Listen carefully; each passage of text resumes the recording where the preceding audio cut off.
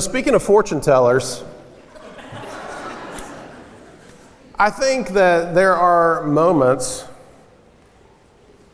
when it would be nice to know the future. What do you think?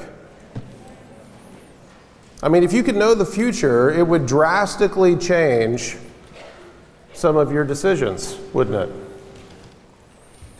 And of course, not knowing the future can affect your decisions as well. It could result in you betting the wrong way. For example, in 1943, Thomas J. Watson, that was the then chairman of the board of IBM, he said, and I quote, "I think that there is a world market for about 5 computers." He was a little off. But in 1946, Hollywood film producer Darryl Zanuck of 20th Century Fox said, quote, "Television will not be able to hold on to any market it captures after 6 months because people will soon get tired of staring at a plywood box every night." And my favorite is in 1903, the president of Michigan Savings Bank advised against investing in the Ford Motor Company, stating, and I quote, "The automobile is a fad, a novelty. Horses are here to stay." Didn't exactly have his finger on the pulse, did he? Not really. Really bet the wrong way. If they had only known what the future held, then they would have chosen differently. And it is especially at this time of year that all of our eyes tend to turn toward the future. We wonder what it holds in store for us. And whatever it holds, we want to be prepared for it. And that is what I want to talk to you about tonight. Tonight, I want to tell you the future. I want to speak to you from the book of Esther, but I don't want to talk about Esther this time. Instead, I want to talk about Queen Vashti, the Gentile queen. I want to talk about the queen that is often forgotten in this book. I want to talk about the queen that disappears. I want to talk about the queen that is disobedient. But in order to reveal the future, we must first begin with the past. So let's go to Esther chapter 1 and let's take a quick look at the story. And it opens with Ahasuerus, the king of the Persian Empire. We know him as Xerxes. Let's turn over to the book of Esther, chapter 1. It says, "It came to pass in the days of Ahasuerus," this is Ahasuerus, "which reigned from India unto Ethiopia over 127 provinces." This is Ahasuerus. He reigned from these 127 provinces from India to Ethiopia.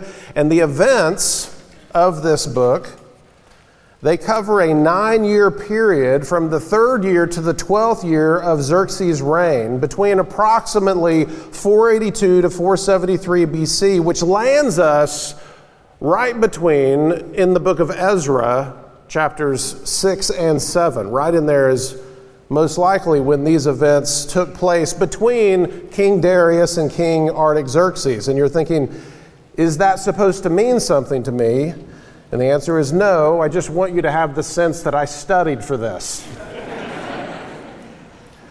The story is set in the capital of his kingdom, in Shushan, often called Susa, where his palace is. Now Xerxes, his father, Darius, invaded Greece, and he had his hat handed to him. He was humiliated at the Battle of Marathon. We all know about that, right? That was embarrassing. And Xerxes wasn't having it, right? So he decided to avenge his father. He was going to invade Greece again. I think we have a map that kind of shows you the basic trajectory. But in order for him to invade Greece, he was going to have to consolidate all of his power in his kingdom. He needed to make a grand show of his glorious wealth and power to instill confidence in his princes and all of his nobles. Because what he really needed, okay, after his dad blew his college account, after he blew all the money on the first war, what he needed more than anything was he needed men and he needed money, right? He had to rebuild his wealth and his armies after his father's defeat because wars are very expensive. So he had to put on a show like he doesn't need their money so that the nobles will give him their money. That's the game. And so the king throws a 6-month-long feast with golden goblets surrounded by luxurious linen and marble, and he establishes at the outset that everyone's allowed to drink as much as they want. And that really brings you to the beginning of chapter 1. That's the reason why he's throwing this feast, is he's trying to consolidate all of his power so that he can invade Greece and avenge his father and expand his kingdom. He's making a grand show of his power so that he can gain more power, a grand show of his glory for more glory, a grand show of his riches for more riches. But the grand finale of the feast was to be the presentation of his beautiful bride, Queen Vashti. And she was off to the side. She was throwing a party of her own with just her and the ladies, right? They're off to the side and they're kind of doing their own thing. However, a huge scandal ensues when Vashti refuses to show herself to the king and his nobles. Vashti was a disobedient bride. And this was an embarrassment to the king. And it sent a terrible message to the people of his kingdom. I mean, if this guy can't rule his own wife, how's he going to rule a kingdom, much less invade Greece? It was a terrible embarrassment and a huge scandal. So Vashti had her crown removed, and then she just disappeared.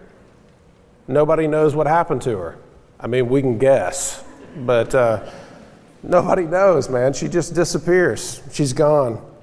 And this is the setup for one of the most interesting stories in the Bible, but there is more here in chapter 1 than meets the eye. Vashti's role may be small, but it is significant. Chapter 1 tells us not just the future, chapter 1 tells us our future.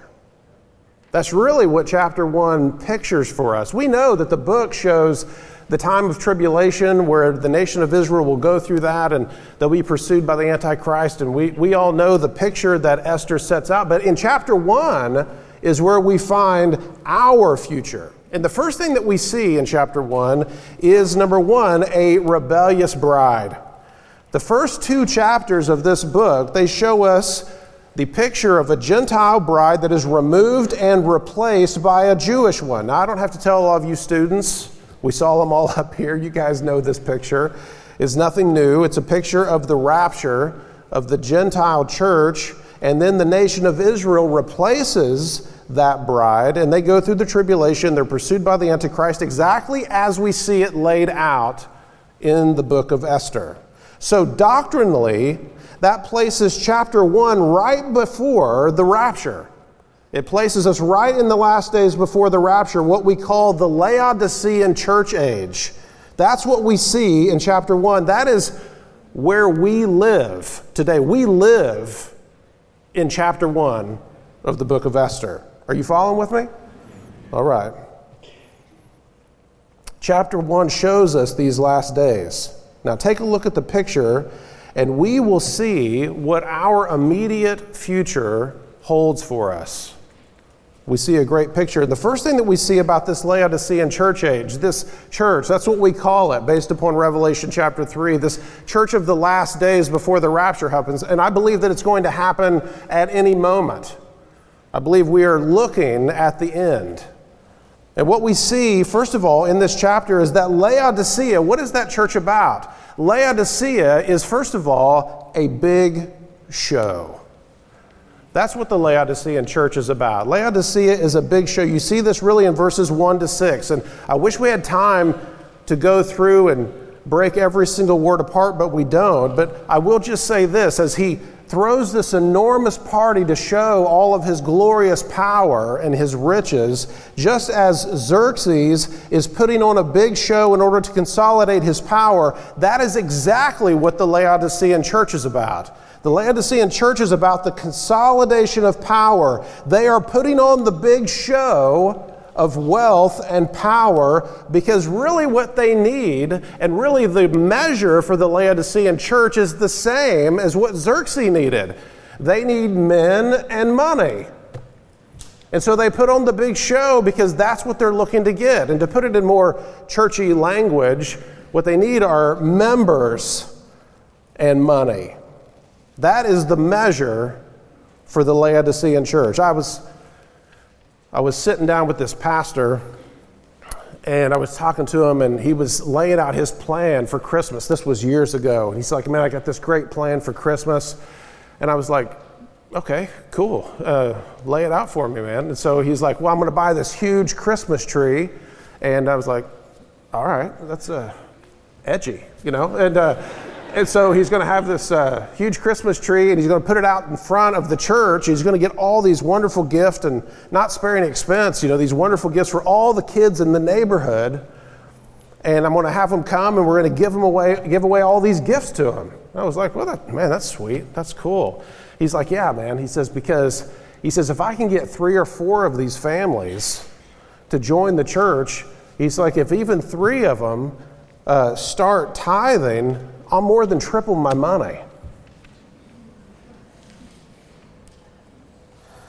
And that's what it's all about, folks. If you're wanting to know what it's like out there, that's what the Laodicean church holds for us. It's about nickels and noses, man. It's about members and money. Yeah, you know, we're not too sure about this guy. We're not too sure about his character, but boy, he sure is talented. I mean, whatever we got to do to get him in here, because our mission in the Laodicean church is to fill up a room. We have to be the biggest in town. Maybe we have to compromise a little, but what is the harm as long as more people hear the message? So we may slide on our position of the Bible a little bit. We may turn a blind eye to sin in the body. And of course, if the sin is in the staff, if there's any scandal, we'll just sweep that scandal right under the carpet. We have to, as the Laodicean church, we have to keep our eye on the ball. The only thing that matters is farther, bigger, and more. Get them in, pack them in, and just give them something to do so that they don't leave. It's entertainment, folks. Just come in one, come all, bring them all in, because after all, there is no business like soul business. Right?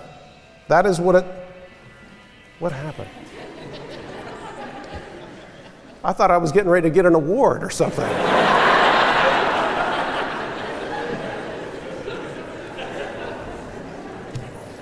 I'm a little let down.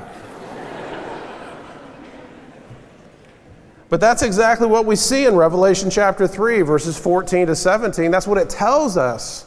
It's not just my experience, it's what it tells us in the Bible. It says unto the angel of the church of the Laodiceans, right? Because you say, I am rich and increase with goods and have need of nothing, right? But you know that you're wretched. You don't know that you're wretched and you're poor, miserable, blind, and naked. It's all a show. They're actually poor and miserable, blind and naked, but they put on the show, man. They put on the show. But not only is Laodicea a big show, but Laodicea is about pleasure. That's what you see in verses 7 to 8. They go into detail in this verse to actually tell us what the rules were for the wine at the party. Do you see that?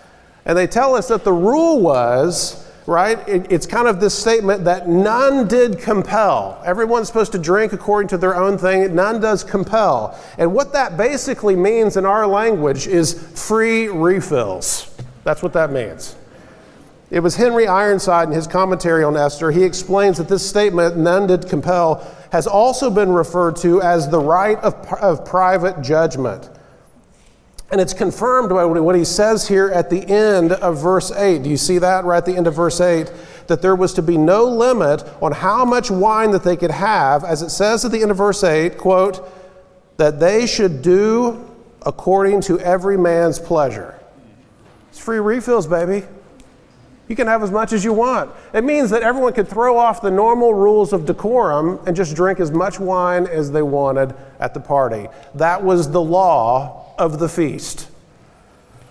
Man, do I even need to make the analogy between that and the Laodicean church? 2 Timothy chapter 3, verses 1 to 5, it says, "This know also that in the last days perilous times shall come, for all men shall be lovers of their own selves, covetous, boasters." He says, they will be, in verse 4, they will be lovers of pleasures more than lovers of God, having the form of godliness, but no power. It's just empty. This feast here in Esther chapter 1, it pictures our everyday lives. That's what we do, man. We just kind of float and ooze around from one pleasure to the next. Man, we eat so much, don't we? I mean, I do. I can't speak for you. My wife, she's made of nothing but salad and Smart Water. But I eat a ton of food. Right? We eat so. I went to this one restaurant and they had this dessert that was called Death by Chocolate. We have so much food, we make jokes about killing ourselves with the food.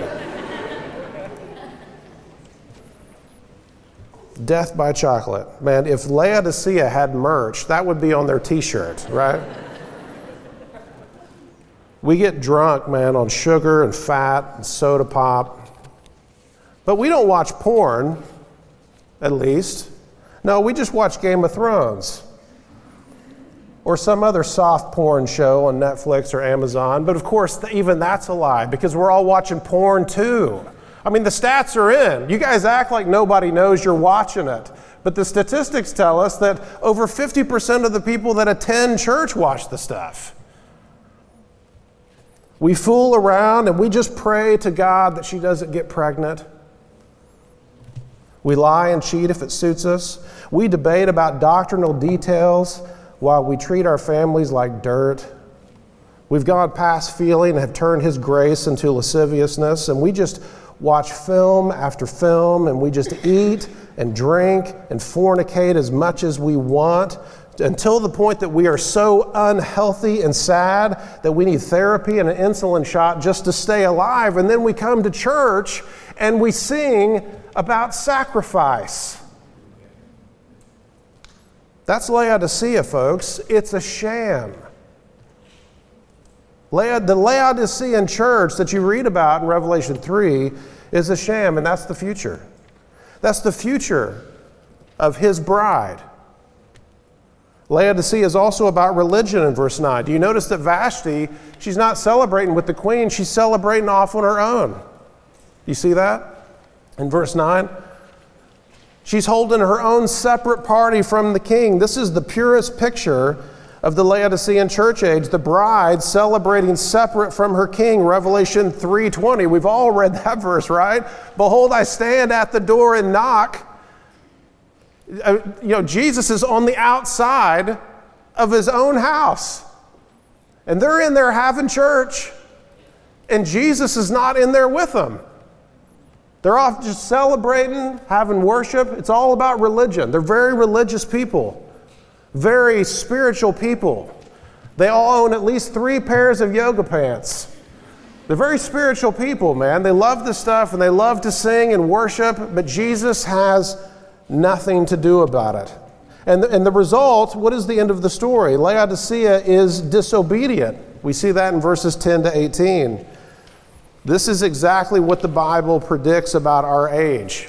Vashti says, no, I'm not going to come display my beauty before your men. And all the men freak out and they wonder, what are we going to do? What is the whole kingdom going to think? All of a sudden, all the wives are going to start disobeying their husbands. If the queen doesn't obey her husbands, we don't know what to do. So they had to give her the axe.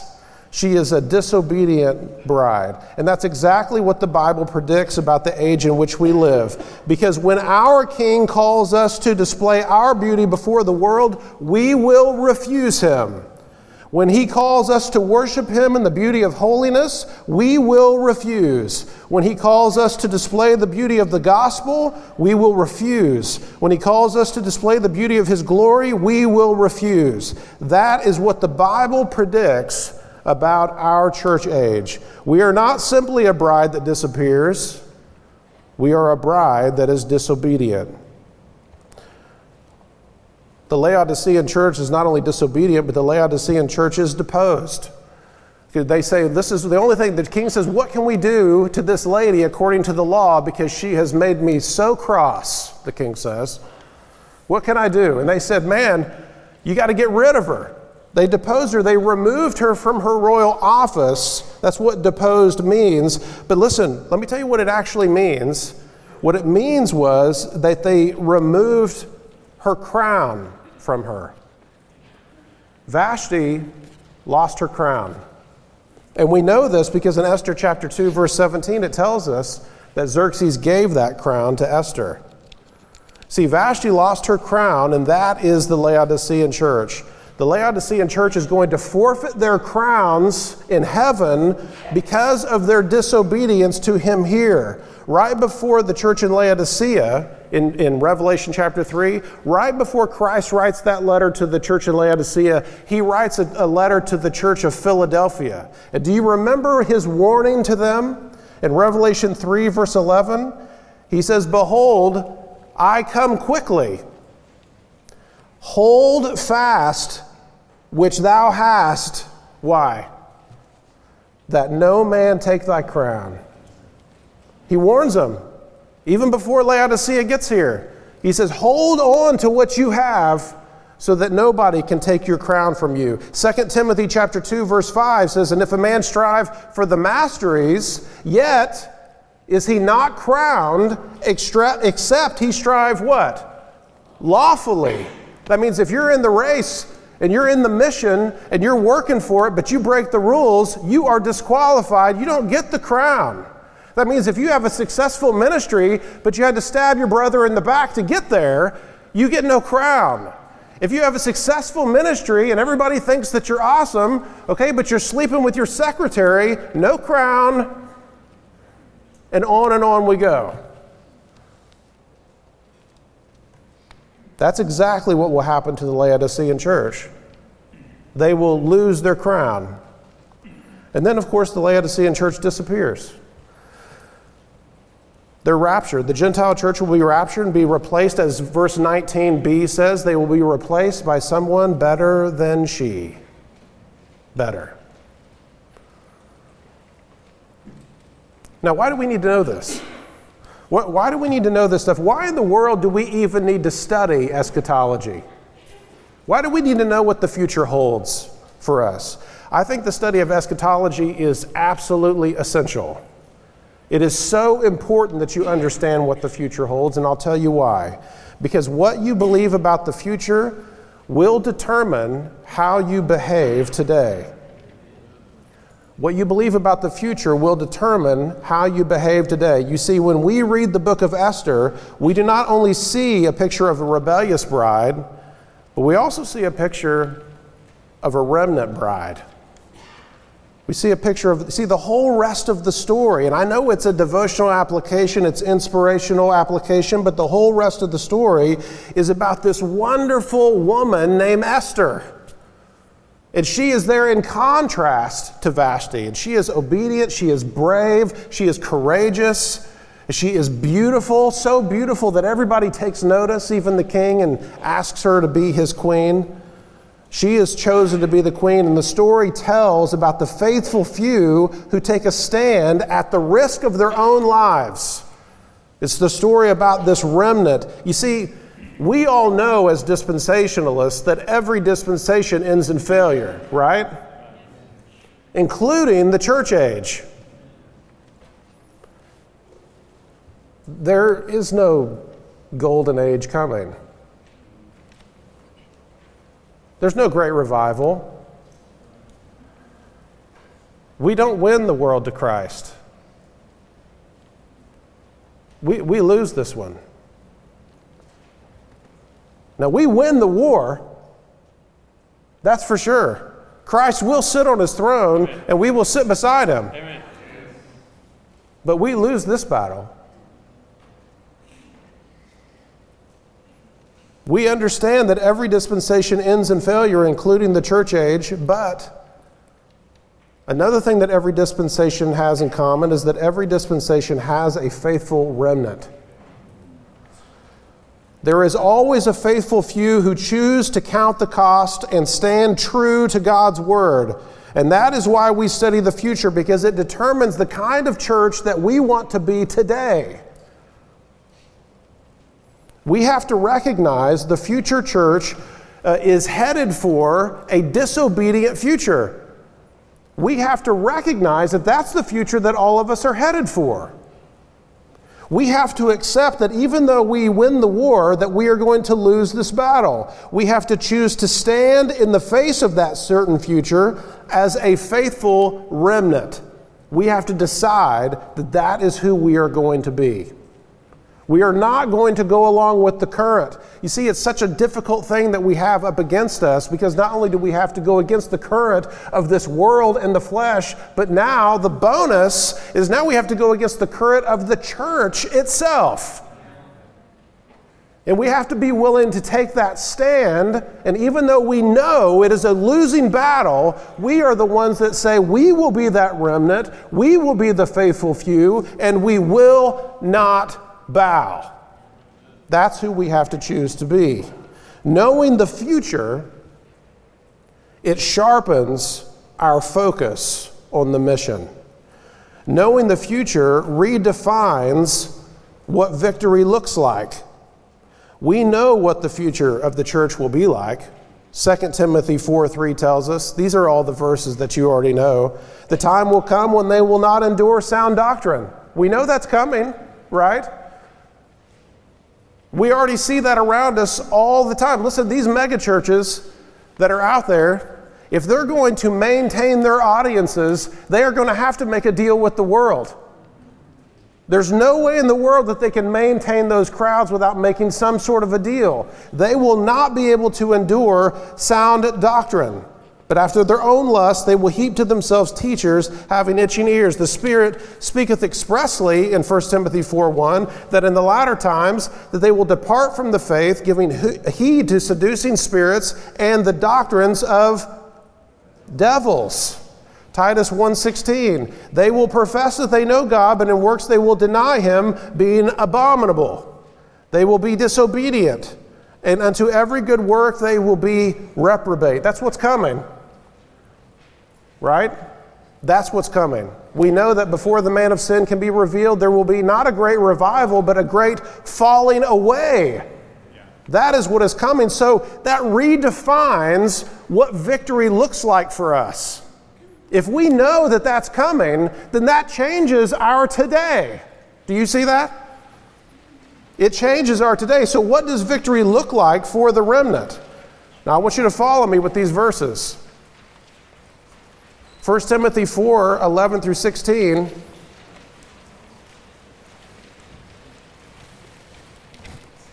A lot of pages turning out there. 1 Timothy 4:11 through 16 says, these things command and teach.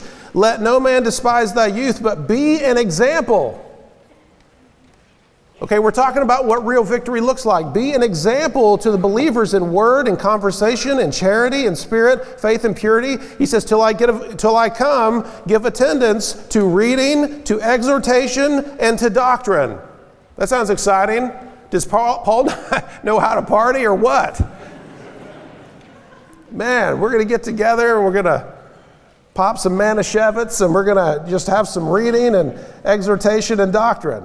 It says, neglect not the gift that was given to thee by prophecy, by the laying on the hands of the presbytery. But he says, meditate upon these things and give thyself wholly to them, that thy profiting may appear to all. He says, take heed unto thyself and unto the doctrine, continue in them. He says, for in doing this, you shall save yourself and those that hear you. He says, if you will commit yourself to these things, to reading, to exhortation, to doctrine, to being an example in front of the believers in these areas of your character, he says, not only will you save those that hear you, but you will save your own life as well. And he, of course, means saving ourselves from being pulled into the current of this Laodicean age. That is how we stand victorious as a remnant. 1 Timothy 6:11-12 says, O men of God, flee these things. Follow after righteousness, godliness, faith, love, patience, meekness. Fight the good fight of faith. Lay hold on eternal life. This is how we stand victorious. This is what victory looks like in the remnant church. 2 Timothy 1:12-14, hold fast the form of sound words. Right here, guys. We have to hold on to this because they're coming for it. 2 Timothy 2:21-22, if any man therefore purge himself from these things, he shall be a vessel unto honor, sanctified, meet for the master's use, as in, if you are not having an honorable life or sanctified life, you are not meet for the master's use and prepared unto every good work. 2 Timothy 4:1-2, I charge thee before God and the Lord Jesus Christ, who shall judge the quick and the dead at his appearing and his kingdom, preach the word. That's what victory looks like in the remnant church. We preach God's word. 2 Corinthians 4:1-2, this was referenced last night. He says, therefore, seeing that we have this ministry, as we have received mercy, we faint not. This is how we stand victorious, that we have this ministry, that we have this mission, and we refuse to quit. We will not quit. We will not stop being soul winners. We will not stop being disciple makers. We will not stop praying. We will not stop preaching. We will not stop living a holy life according to the Word of God. We have this mission, and nothing can make us stop because, by the way, that's all the devil wants you to do. And he will give you problems. He will whisper sweet nothings in your ear. He will give you trials and temptations. He will seduce you. He will do all of these things to confuse you and distract you, but the only thing that he wants you to do is to stop. That's all he cares about, is that you stop. He says, we faint not. He says, but it's not enough just not to quit. It's not enough to just not quit. He says, but we have renounced the hidden things of dishonesty. That's what's killing us, guys. That is what kills our church. We have a lot of people in here that are brave, ministers, strong, people that can really do the work. But the stuff that is killing us, man, is the hidden things of dishonesty. Our definition of success has to change. When you know that we lose this battle, our definition of success has to change. Because if you know that you're going to lose, then the issue becomes, how are you going to lose? That becomes the issue. Do you see the difference? In other words, now the question for me is, how am I going to go out? It changes my definition for success. In these last days, success simply can't be enough anymore. It's like the only virtue left, man, in the 21st century is success. That's all you have to be. They will forgive all manner of sins if it works. All you have to do is just be successful. And success alone simply can't be enough anymore. We must be, as a remnant bride, we must be virtuous. We must be honorable. We must determine to be a people who will be obedient to the mission. Now listen to me on this. We must be determined that we're going to be a people who are obedient to the mission, but we will do it for the honor of His name or not at all. Now that is the posture of a remnant church. We're determined. We will do the mission for the honor of his name or not at all. Members and money can no longer be our definition of victory. In these last days, the honor of his name must be paramount. In the remnant, these last days, our virtue becomes our victory. I can remember when I was a kid, and I would hear the teachers, maybe you guys remember this, you hear a teacher, I'm like 7 or 8 years old, and we're just wanting to play the soccer game. And then you have that one teacher that's like, listen, it's not whether you win or lose, it's how you play the game. And I just remember standing there thinking, well, she's a communist. I mean, really, only a communist would say that, right? I was like, I don't know, Teach, if you notice this, but we're keeping score, man. I came out here to win. I've always been somewhat competitive. I'm like, listen, I get, man, you grew up in the 70s, you're a hippie, and I get that. Okay, but I want to really beat these guys bad. I want to stomp these guys so bad that they need counseling from their pastor. We came here to win. But I think about that a lot. I won that game, by the way.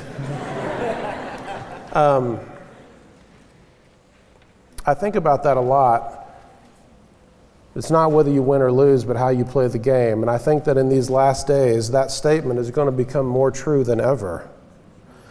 In these last days, it's how you play. That's actually how you win.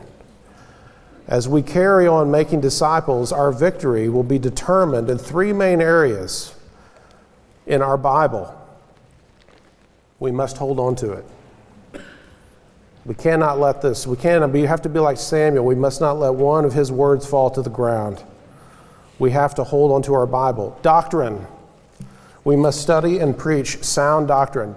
You should study your Bibles the way the doctor studies medicine. You should be in it. You should be an expert. When we are raising up disciples, discipleship is not about putting people through their paces. It's not about getting through the lessons. It's not about having so many people that have signed up. We are trying to raise samurai. We are trying to raise apprentices in disciple making. We're trying to pass this on to people who have a sword in their hands so tight that we cannot distinguish where it stops and where it starts. That it cleaves to our hand and we cannot let it go. We need to be people of sound doctrine. But we need to be people of holiness. We must live with honor. We must live with honor. And I think that almost everything else we do will fall into one of these 3 categories. If we have the right doctrine, then our gospel and discipleship will be right. If we have the right Bible, then we can get the right doctrine. And if we have the right Bible and the right doctrine, then we know how to be holy before him. Almost everything we do will come from these, and I think these are the areas where they will attack us the most. Our Bible, our doctrine, and our holiness. As we begin to make disciples, it is more vital than ever that we cannot compromise on these. It is no longer enough for us to simply get bigger. That is not enough anymore. Not because we know where we're headed. That's why it's not enough. It is simply not enough anymore. We cannot compromise on these things. You see, the true test in the last days will be our virtue. The true test will be if you are serving for the honor of his name, because that's what the game's all about, isn't it? His name. That's what it's always been about, is his name, right? Romans chapter 1, verse 5, it says, by whom we have received grace and apostleship for obedience to the faith among the nations. And that's where we usually stop. But we'd missed the last part of that verse, because why are we doing all of that? For his name. Acts 5:41, and they departed from the presence of the council, rejoicing that they were counted worthy to suffer shame. Why? For his name. Acts 9:15-16, but the Lord said to him, go your way, talking about the Apostle Paul. He's a chosen vessel unto me to bear my name before the Gentiles, the kings of the children of Israel, for I will show him how great things he must suffer for my name's sake. And Paul answered, he says, why are you guys breaking my heart? I am ready not to be bound only, but also to die at Jerusalem. Why? For the name of Christ. Do you think that I'm willing to die for higher attendance? I'm not willing to die for a better attendance record, but for the name, for His name. That's why we do it. 2 Thessalonians 1:11-12, he says, "Wherefore we all pray always for you, that our God would count you worthy of this calling and fulfill all good pleasure of His goodness, the work of faith with power, that the name of our Lord Jesus Christ may be glorified in you and ye in Him." See, if we alter the gospel in order to win more to Christ, we may win more, but we still lose. If we alter our doctrine to increase our membership or our network, we still lose. If we preach well in public, but we live in sin in private, then we have still lost. Because what good is it if I have preached to others and I myself am a castaway? And by the way, being a castaway doesn't necessarily mean you get caught. If we are spreading His name while we dishonor His name, then we lose. In these last days, His name is everything. The honor of His name. Now listen to me. Just got a couple minutes left. Right after the events of Esther chapter 1, it's such a wonderful story. Right after the events of Esther chapter 1, before we get into chapter 2, there's a space of time, there's a couple of years of time between those two chapters. And Xerxes does, in fact, raise up an army to invade Greece. He figures out a way to cross the Hellespont, and he just rages through Thrace, right down, heading toward the heart of Greece. And there's only one road. He has amassed an army of, some say, 500,000 soldiers. One of the largest armies ever. And he's marching down. There's only one road that can contain an army of this size.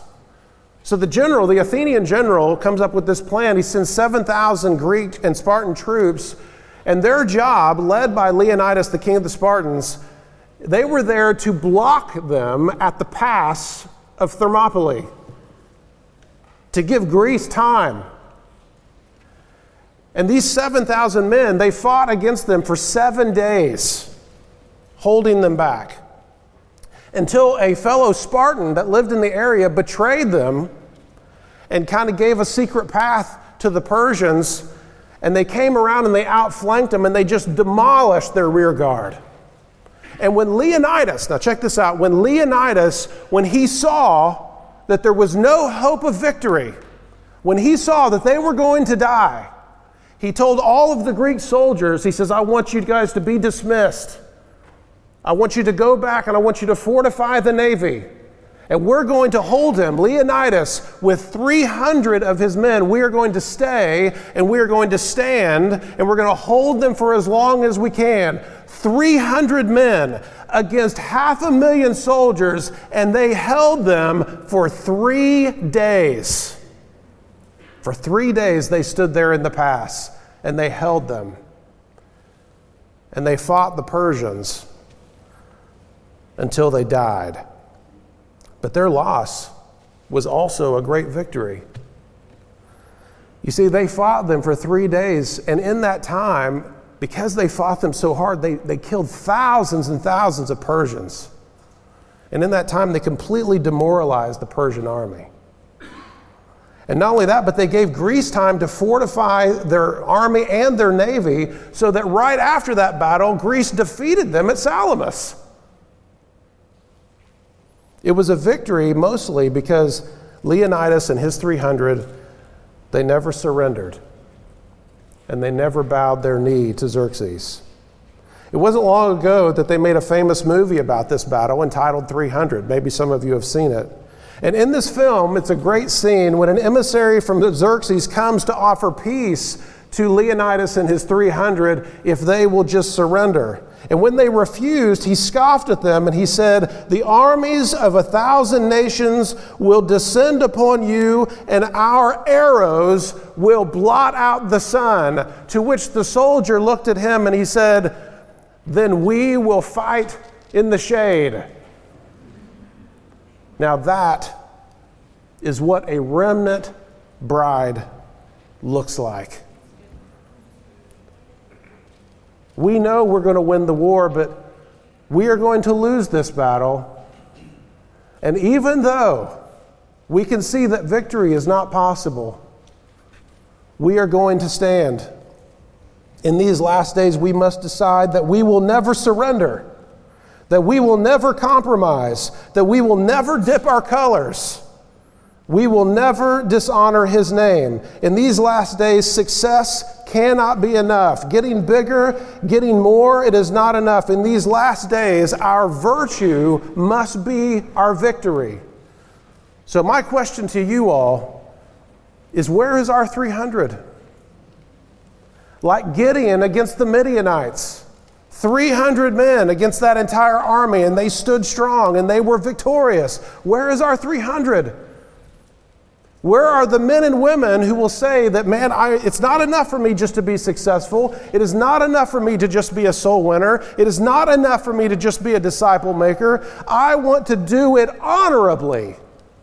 I want to make sure that as I preach this word, that I honor his name while I do it. That whenever I sit and sing these songs, that it is true in my private life as much as it is in my public worship. I want to be a man and a woman who is virtuous before my Lord and Savior Jesus Christ. That we are going to hold on to our Bibles, that we are going to hold on to our doctrine, that we're going to hold on to our holiness, and no matter what they do to offer us a peace treaty, we will never surrender. We will never give in. We will always go down with the ship. Where is our 300? That is what I want to invite you guys to make a decision about now. I wish you would bow your heads, and I wish the musicians would come forward. I want you guys to consider this tonight. As we look forward to this future, knowing the future that is going to come, what we need is our 300. What we need is a woman like Esther, who was willing to take a stand and be able to look that danger in the eye and say, if I perish, then I perish. We need more men and women just like Esther. We need men like Mordecai who are willing to take a stand, to be those faithful few, to say, I will not compromise my honor or the honor of his name. If that is you tonight, as we sing, I want you to come down here and I want you to make that commitment to the Lord. I want you to make that between you and the Lord to say, I will be one of those. I want to be a part of that remnant church. I don't want to be carried away in the current of this Laodicean church because we know it's coming. But tonight, I want you to make that commitment to the Lord. As we look into 2024, will you be one of those 300 as we sing?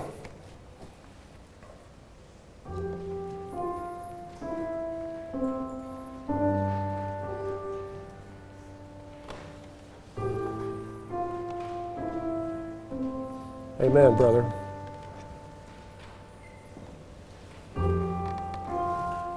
Is that you tonight? Would you make that commitment to the Lord tonight? That you want to be a part of that remnant bride, not the rebellious bride.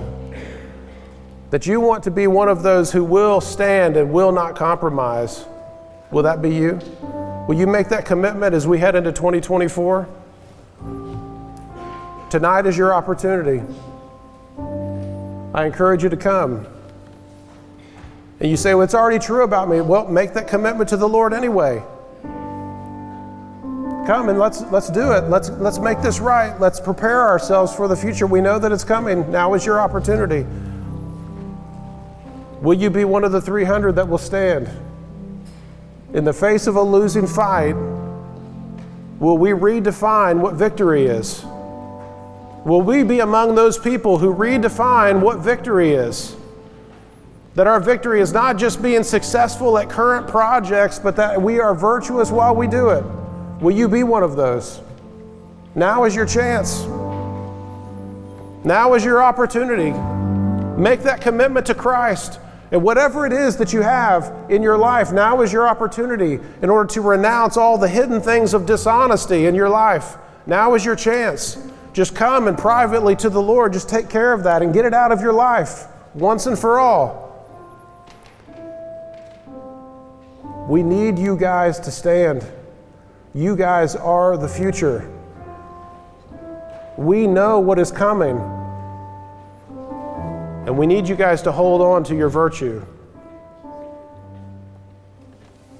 Father, Lord, I want to ask you to bless all of these here that are making this commitment to you. I pray, Lord, that you would help all of us to be a part of that remnant bride, that we would be more like Esther than Vashti, that we be a part of those faithful few that decide that we're going to stand even at the risk of our own lives. Even though we cannot win, Lord, we are going to have a different kind of victory, that we refuse to surrender, that we refuse to dip our colors, we refuse to bow our knee, that we want to hold on to our Bibles, Lord. We want to hold on to our doctrine. We want to hold on to our holiness and never dishonor your name as we accomplish our mission. Please help us to be that bride for you. I pray this in Jesus Christ's name. Amen.